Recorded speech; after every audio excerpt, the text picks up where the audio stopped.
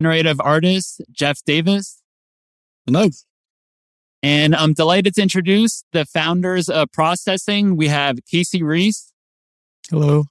And we also have Ben Fry. Hey.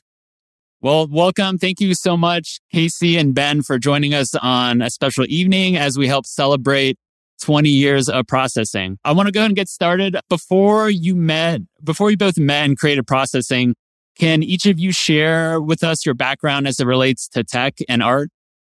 Well, I didn't learn how to code well until I was in my mid to late 20s. And so for me, I studied visual art, drawing, and graphic design at university. And that kind of led to learning coding a little bit later.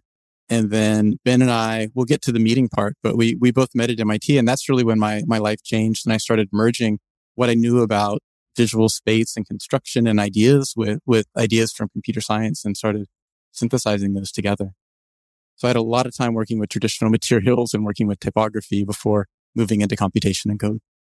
Cool. And how about you, Ben? Yeah, I had a sort of split interest in design and code for a long time. So as a kid learning how to code and 8, 9, 10 years old, learning BASIC and things like that. And then, but on a parallel track, being really interested in graphic design and typography and that sort of thing. And really pursuing them as totally separate, because I didn't really have a good way of mixing the two, or that didn't have a good model for what that would mean to put them together. And wound up studying graphic design in school and minoring in computer science, and then finally making it to the media lab and, sort of having a different way of kind of mixing everything. Cool. Awesome. And then how did the two of you both meet then? A lot of hours at the media lab.